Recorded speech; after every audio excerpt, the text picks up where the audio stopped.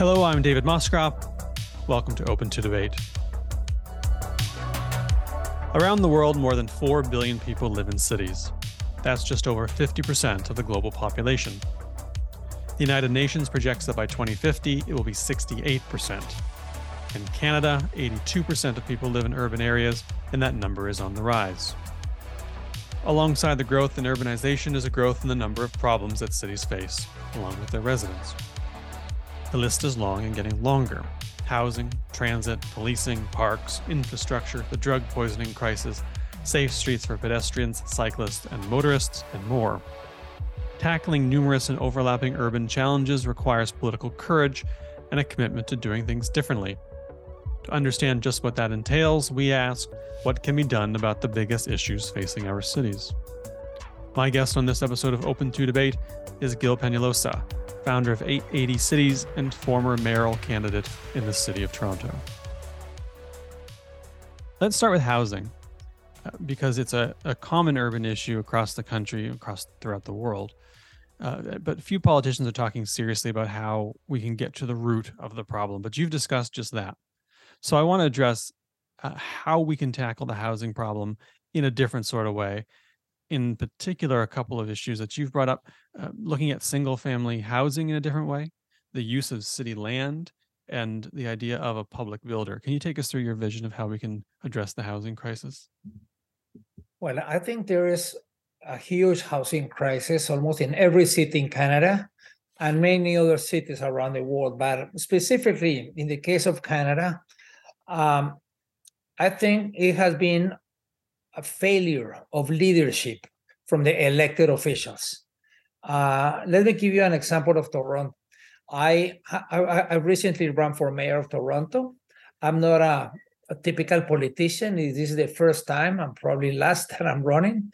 But it was successful in the sense that since the day I registered, when I probably had 100 votes from family and friends, till the elections was 100 days, and I had 100,000 votes, which is really high in the greater Toronto area, more than any mayor in any of the other municipalities except Toronto. This is incredible, but 80% of the land of Toronto is zoned for single-family housing. Single-family housing. So that is the biggest issue. We need to why is it single-family housing? Because it's exclusionary.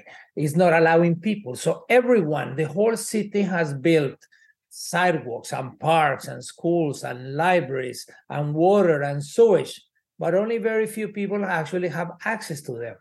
So what I suggested was 4 pillars in my housing policy. The first is that this 80%, we should allow people to divide, not only allow, but promote, incentivize people to divide their homes.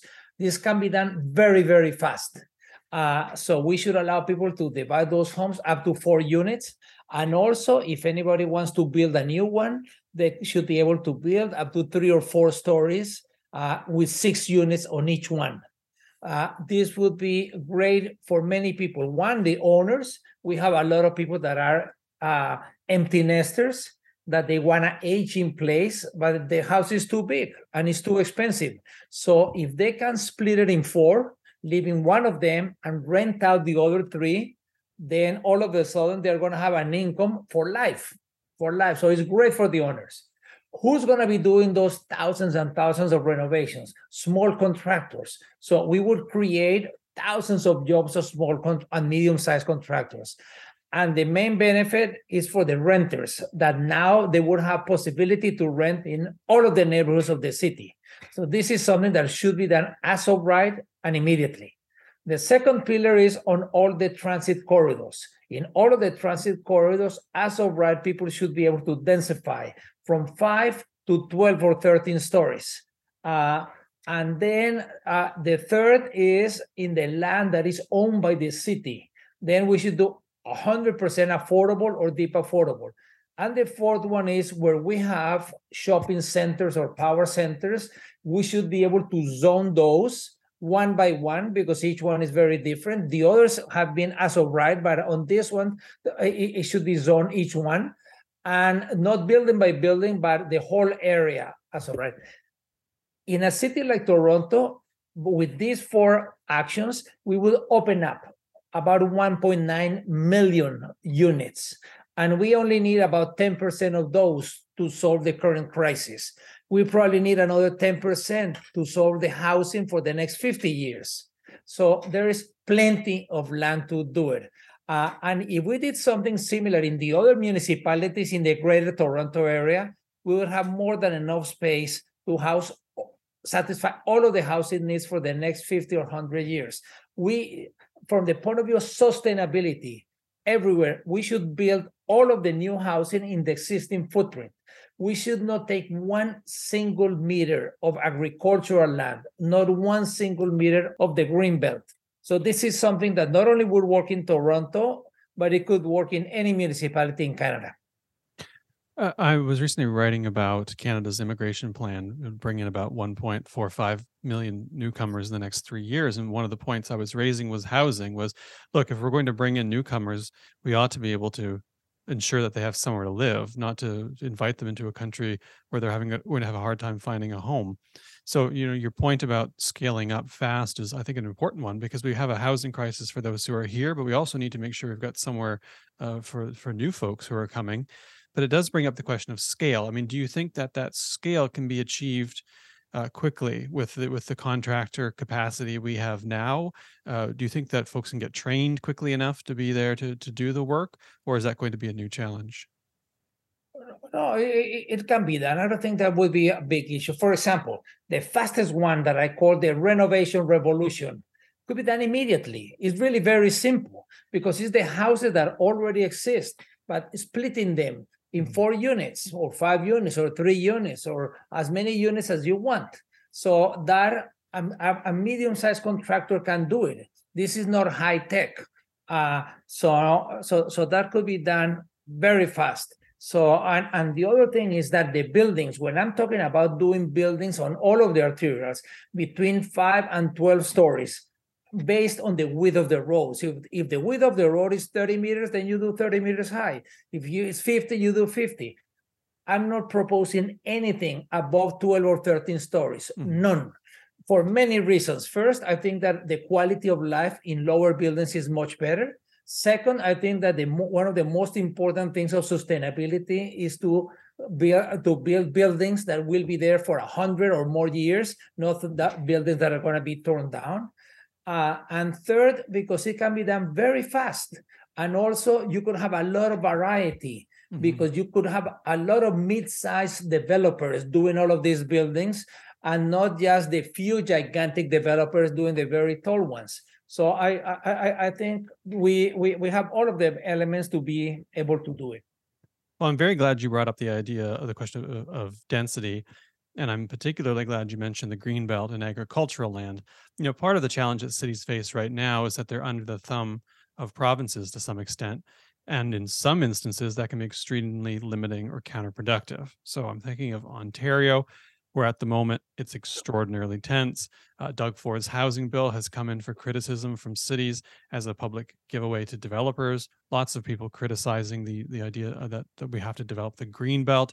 Do you think that implies that cities need more independence from provinces? What do you do when Doug Ford comes along and opens up the green belt and Markham says, we're going to go broke because we can't afford to build out that infrastructure, and plus we don't need to in the first place? Well, first, I think that what Doug Ford is doing with the green belt is absolutely horrible. Why am I saying this? Because a lot of the land on the green belt was agricultural land. It was never going to be built. And in the past 2 or 3 years, some of the biggest developers, the highest donors to the Conservative Party, they started buying a lot of this land. They are not into agricultural business, but they were buying land for agriculture. Why they were buying land for agriculture if they have no business in agriculture? Let's say you buy a land for $100 million for agriculture. Once the premier with the magic wand says, this land now is not only for agriculture, it can be urbanized. Now that land is worth $1 billion. So you multiply by 10 the value of the land.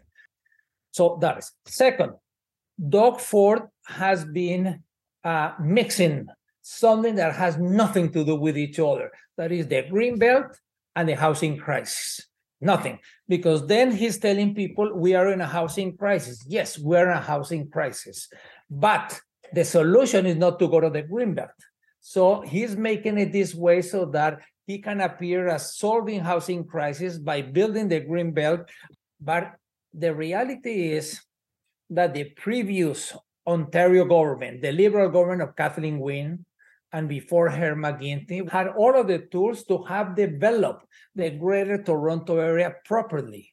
The only thing that was done very, very well, which was McGuinty, was to create the green belt and to also create the places to grow. That was very well done. I wish they had gone one step further and that McGuinty would have purchased that land, that maybe would have come up with a plan and have some financial bonds, and the province could be paying them over 30, 40 years to purchase, because if all of that land was owned by the public, then it would not have been urbanized. But since it was not, but nevertheless, just having the green belt and the places to grow was really good. But other than that, him and Kathleen Wynne were a total failure. Also, at the city level, the municipalities, the same ones that now are complaining to Ford because he's setting up the rules, they have failed. They have failed. We have a huge housing crisis, and they have failed. The reality is that it's not only Toronto, but all of the municipalities in the Greater Toronto Area. You go to Mississauga and Brampton and Markham and Oshawa, all of them have similar single-family housing, totally exclusionary. They are not densifying that, and also they are not even densifying the transportation corridors. So I think that when the municipalities have failed, when we have a huge housing crisis, then it's a fertile moment for someone like Doug Ford to come in and do these horrible things. So I think it's important to say, not only he has to do things right, but also he has to do the right things. So I think that effectively, we have a housing crisis. We do need to build 1 million units in the next 10 years, but none in the Greenbelt.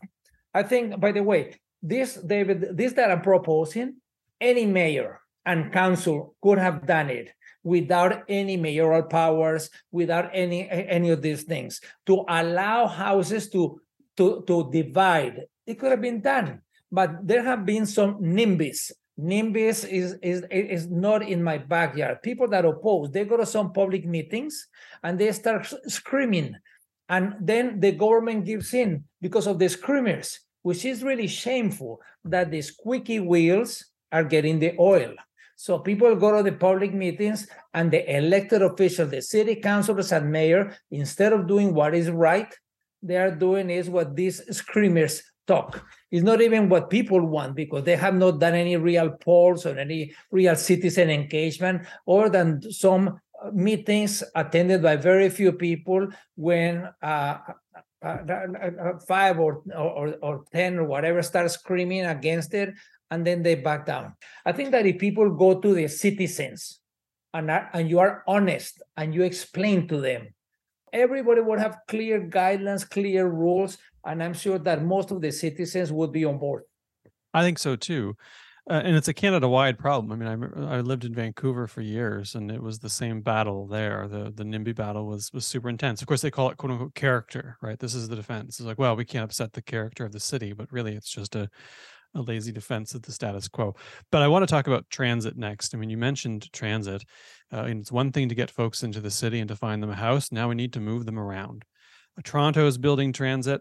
Ottawa is building transit. Vancouver is building transit. Yet it doesn't seem to be enough. So, what's the transit bottleneck in our major cities, and how do we overcome it? Well, first, the transit is that we are not building enough transit. Why are we not building enough transit? Because we are building the wrong transit. So, for example, David Miller, who was a mayor of Toronto, came with a plan of transit city that was basically light rail and streetcars, but mostly light rail all across the city. And it was like $5.5 billion. And people said, are you crazy? Where are you going to get that money? And then a few months later, there was a proposal of the federal level, the provincial level, and the city, including Miller, to do a small section extension of the subway to Vaughan.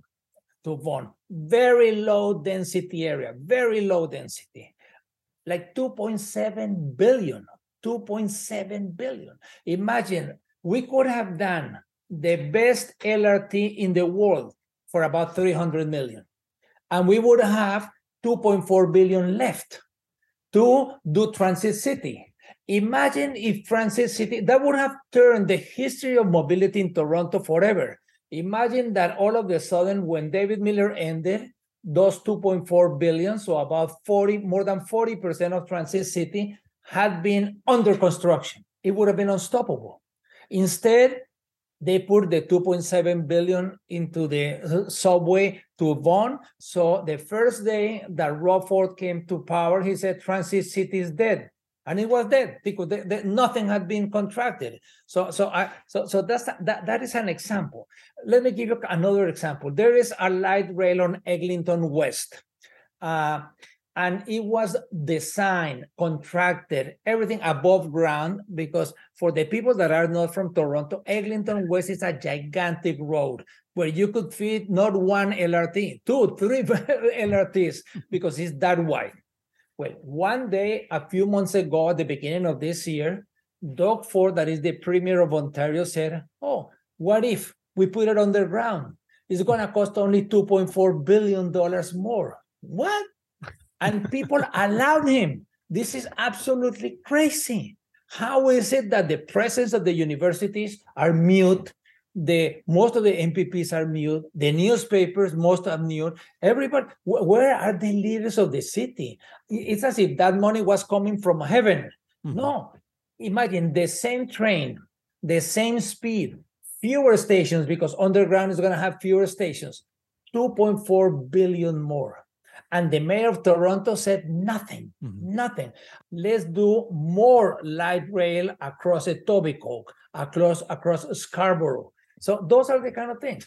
We need networks. We need to be able to get from places. So just one line is not enough. We need a network. Same thing, that's on the west side. On the east side, the same thing happened. We were going to do 21 stops, LRTs, in Scarborough. Scarborough was going to have the best public transit probably in Canada. And then all of a sudden, Rob Ford decided that subways, and change. A 21-stop light rail that was going to be 100% paid by the province to having a one-stop subway, which partly was going to be paid by the city. And then it became a 3-stop subway. But again, so now with the 3-stop subway, 13% of the people of Scarborough are going to have public transit. 87% will not. With the other proposal, 100% of the people were going to have. So that is the kind of thing that we need to have public transit that has connectivity, that is affordable, and that has frequency. But you cannot have that if you don't have the density. So you started by asking about housing and now mobility. They are two sides of the same coin.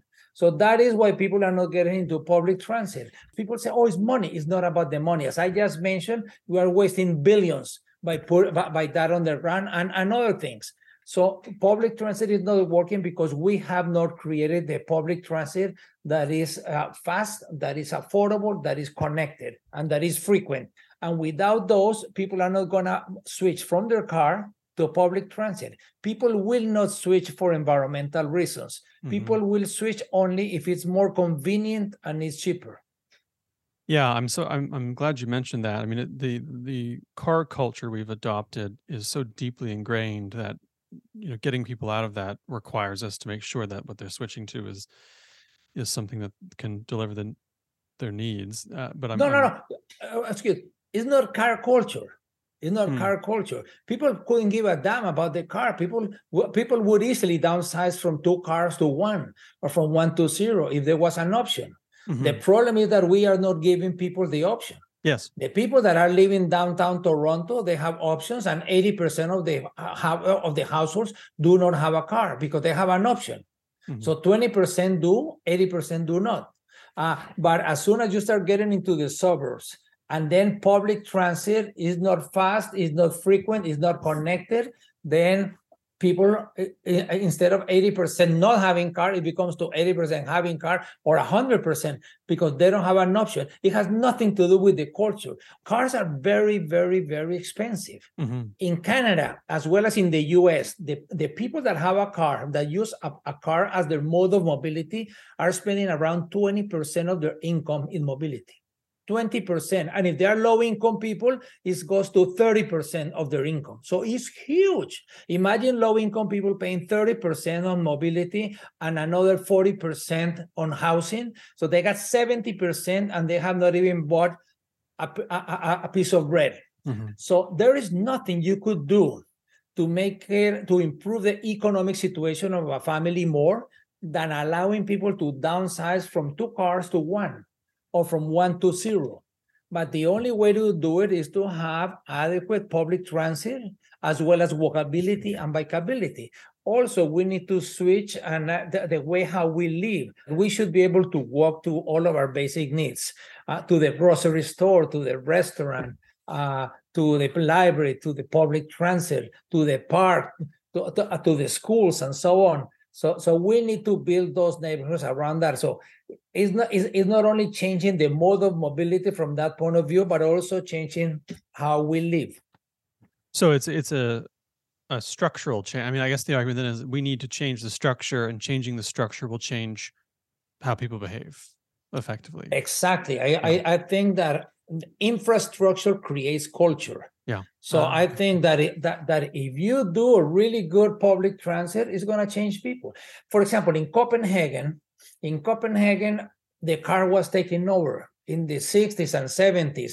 And then there was the oil crisis, and people started riding bikes, and there was no infrastructure, and children were being killed, and there were huge demonstrations. And then they started building protected bikeways. Now they have a citywide network of protected bikeways, and also low speed in the neighborhoods. Well, in the downtown, 60% of the trips are done on bicycles. 60 in the downtown. Citywide, metropolitan wide in Copenhagen is at 41%. Toronto is at 2%. Vancouver is at 3%. So we are way, way, way, way behind. But why? Because they built the infrastructure. So people started using it. Every 2 years, they do a survey in Copenhagen. Why do people ride bicycles? Environmental reasons is never more than 2 or 3%. Never. It's because it's convenient, it's because it's fast, and it's because it's inexpensive. That's why people say those would be the same reasons why people would walk or bike or take public transit in Toronto or Montreal or Vancouver or Calgary or anywhere. If we have those, people are not going to move from their cars to other modes for environmental reasons. But that is the reality. Well, that's a good segue into my second last question. In a couple of minutes, I'm going to come to the last question. I want to talk about parks. But in the meantime, I want to talk about streets, because I walk pretty much everywhere I can possibly walk. It's my preferred way to get around. It was easier when I lived in Vancouver. It's slightly trickier now that I'm in Ottawa South, but I try. I used to cycle more, but then I couldn't do it anymore because it was so unsafe that I had to abandon it. I almost got hit a couple of times by drivers, and that was the end of it. When you were running and before, you talked about safe streets for pedestrians, safe streets for cyclists, and presumably safe streets for motorists as well. And, you said that making safer streets isn't a technical problem, it's a political problem.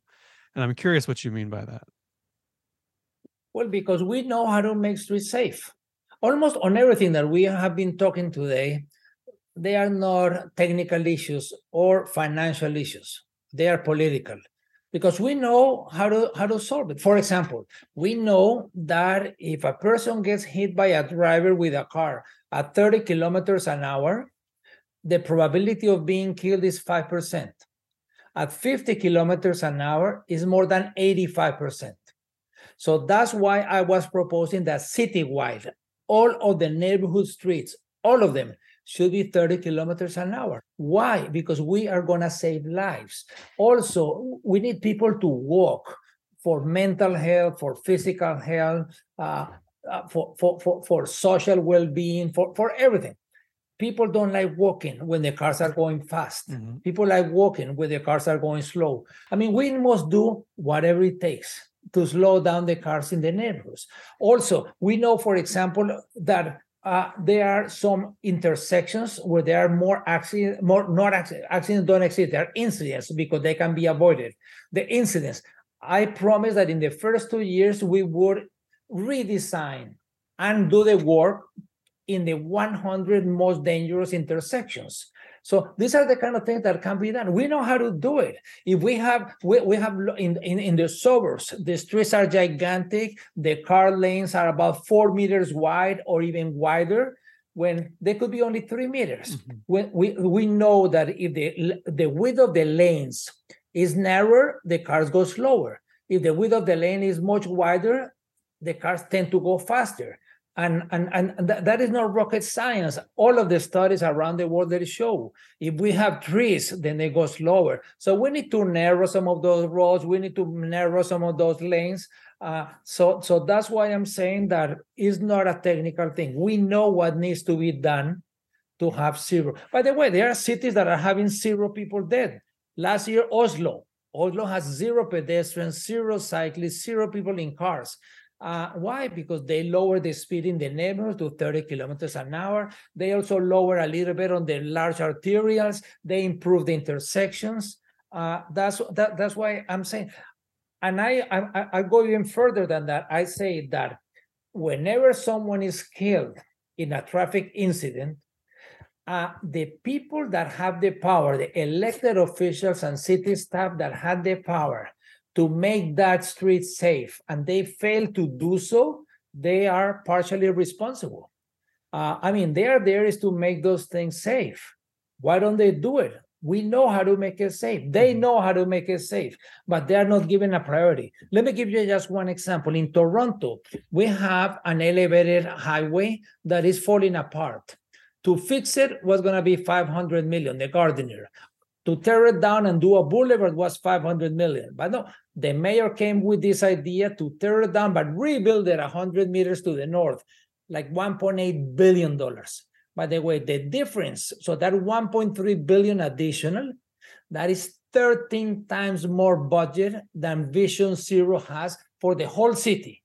So this change of construction for, by the way, on that Gardiner, people listening might think that that's really important for Toronto. No, in that is going to save 3 minutes to 2% of the commuters. 2% of the commuters. Everybody else is going to have 0 impact.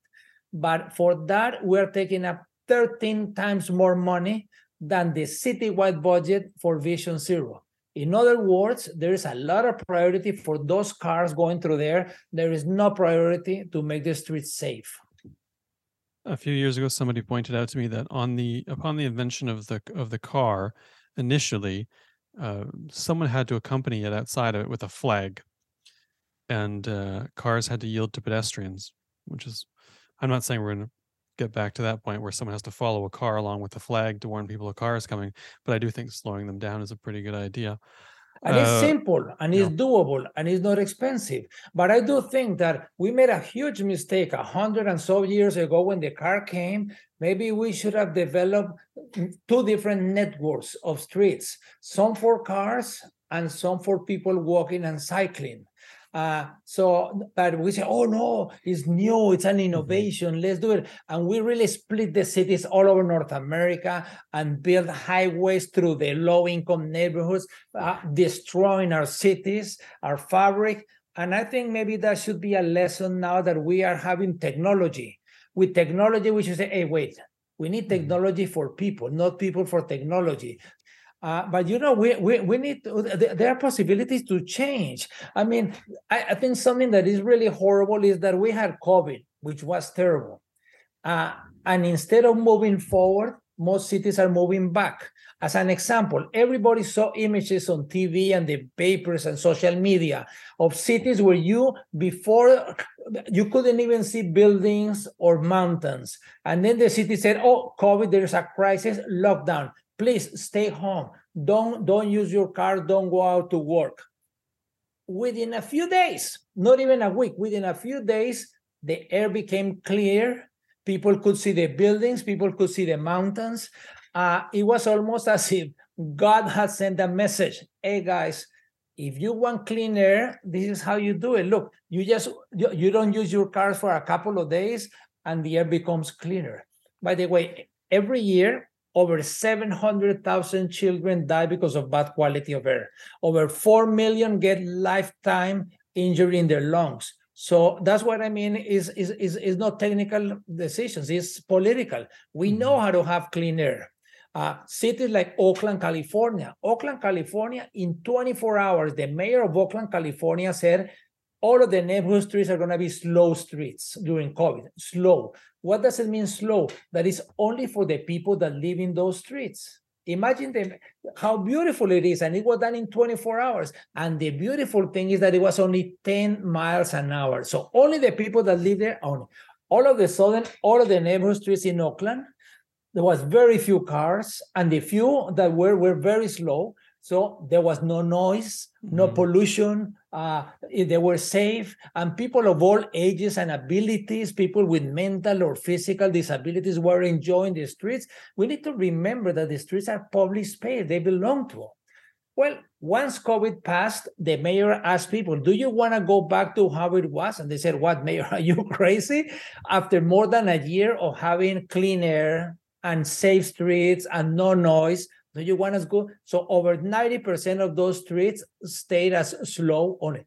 So if Oakland was able to do it, why not any city around the world? I mean, these are examples that we should learn from each other, both the bad ideas so that we can avoid them, as well as the good ones so that we can adapt to our cities and improve.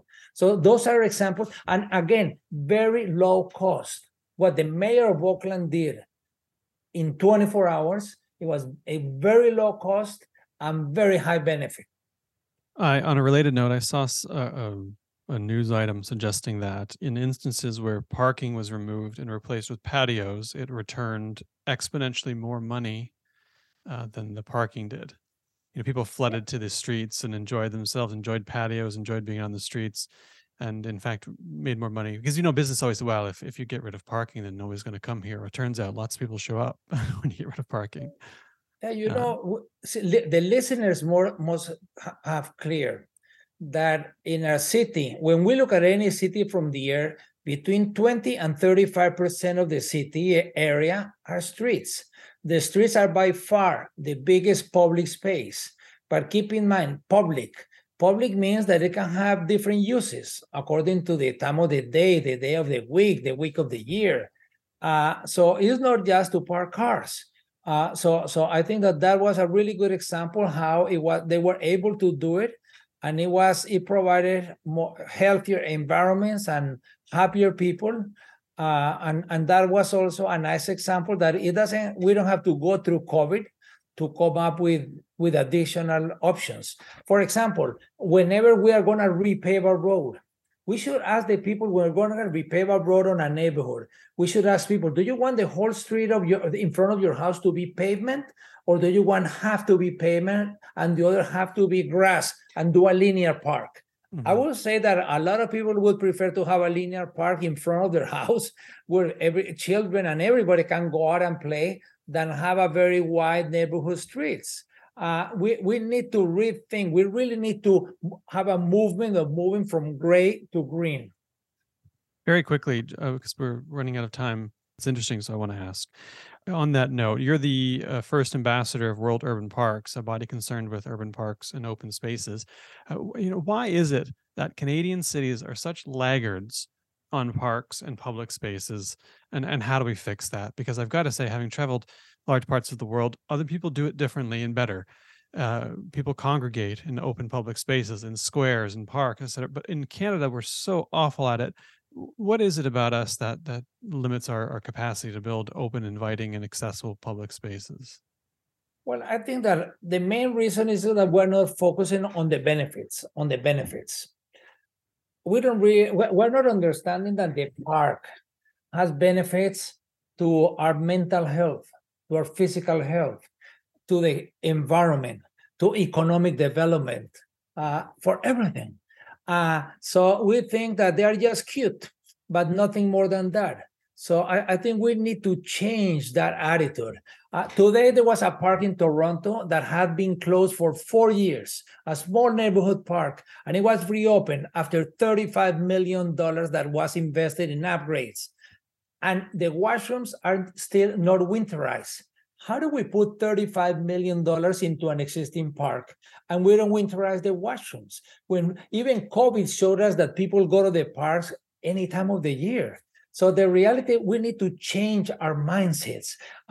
People want to use the parks. So when I say, for example, economic development, why economic development as well as housing and mobility and parks? Because today, anybody that is good at anything, if you are good at making pizza, or you are a good nurse, or you are a good car mechanic or whatever, you can live anywhere in the world. So where are you going to live? Wherever you have good quality of life. That's why quality of life has become probably the most important tool of economic competitiveness, because cities must try to retain their best people, to attract the best people, because following the best people are going to be companies, corporations. They want to set up wherever they can hire people. I mean, Canada, in the world stage, of course, Canada is very good, and we are bringing about 500,000 immigrants per year. Now it's at around 420,000, but it's going to go up to 500,000. Well, we can either get the cream of the crop or the second tier or the third tier coming based on our quality of life. So we need to understand that parks are about quality of life. Also, parks are magnificent equalizers. So we got to think about that. And also, parks are really good for our mental health. I think COVID was so bad in many things, but one good is that people started speaking openly about mental health. And people realized that being in the parks and in nature and trees, it was going to improve. So I think that the basic thing is that we have not raised the level of the discussion with parks to understand what are so many of these benefits. And also in some cities, like in the case of Toronto, the decision makers live in houses with large yards, and on the weekends they go to the cottages. They have cottages 2-3 hours from the city, so they never even spend time in the parks. When I was running for mayor, I said, well, it's about time to elect a mayor that actually uses public parks in the leisure time, that walks the city, that rides bicycles, that takes public transit, because most of our decision makers do not. For example, in Toronto this year, the mayor went to a park in June, and he was talking about it, and someone asked him, why is it that the water fountains are not working? And he said, half of them are, the other half will be working by July. Why is it that we are having the water fountains open in July and not in March or April? It's because the parks are not a priority. So I think we really need to rethink that, because we need the parks. And for example, you also mentioned about the streets, the sidewalks. The sidewalks are almost part of the family of the parks, because the sidewalks also need trees and benches and garbage and be level and be clear and be safe and have lights and so on. But they are not. It starts to snow and we don't plow those sidewalks. So we got to manage our cities radically different. We got to have those parks that are winterized. And by the way, the parks is not only the infrastructure. Just as important as the infrastructure is the uses and the activities. Because sometimes I go to the cities and I say, do you have walking groups? Oh, we don't have money. Do you have movies in the park? Oh, we don't have money. They don't have money for anything. But so it seems easier to find the millions to do the parks than the few thousands to make it work. But if you don't have those thousands to make it work, it's not going to function. Maybe even in this park that I mentioned in Toronto, that the city put the 35 million, maybe it would have been better to invest only 10 million fixing whatever was more urgent and spend the other 25 million in uses and activities of parks across the city, especially the low-income areas. Because that is another thing that happens there. There is the lack of equity. For example, Toronto citywide has 28% tree canopy. But in the wealthy neighborhoods, it's over 50%. In the low-income neighborhoods, it's between 5 and 10%. Why is it that we have such discrepancy? Why is it that we don't have similar tree canopies in all neighborhoods across the city? Same thing happens with the parks. and the uses and the activities. You go to the parks in the wealthy neighborhoods, they have full of activities year round. You go to the low-income neighborhoods and they're practically empty, not because they don't have the infrastructure, but because they don't have the uses and the activities. Well, we have to leave it there. I could talk about this all day, so we'll have to revisit it someday. Thank you very much for joining me today. This was a fantastic conversation. I'm so glad that you were able to join me to have it. Thank you very much, David. And I just want to leave with a message that all of this is doable. It's not about the money. Let's not accept that. It's not about the money. We must learn how to create cities that are really affordable, that are equitable, and that are sustainable, where everyone, regardless of their background, is going to be able to live healthier and happier. I couldn't put it better. I absolutely agree, and I suspect a lot of listeners will agree as well, including some of those who are in positions of power who can make some of these things happen. And for the people that are in power, I highly recommend to do. There's too many people that are run because they want to be mayors. Very few run because they want to do as mayors. We need more people that want to do as mayor or do as commissioner or do as city manager than just be one. Take advantage of the opportunity and do. Because all of this is doable, and it's a fascinating opportunity. The population is going to increase by more than 50% in the next 30 years. We need to build those cities radically different. We need to also manage them radically different. We know what has gone wrong in the last 40, 60, 80 years, so we got to do it very different. Well, I'm all for it. And here's hoping that we do. Thanks again to you. And as always, thanks to Carolyn Smith, Ross Clark, and Aisha Jar, who make the show not just possible, but better than it would be without them. And thanks, as always, to you folks for listening. I hope you take this one to heart wherever you may be. It's a great time to advocate for a better city for you and for those who will follow you. So we'll leave it on that note, and we'll see you back here in 2 weeks.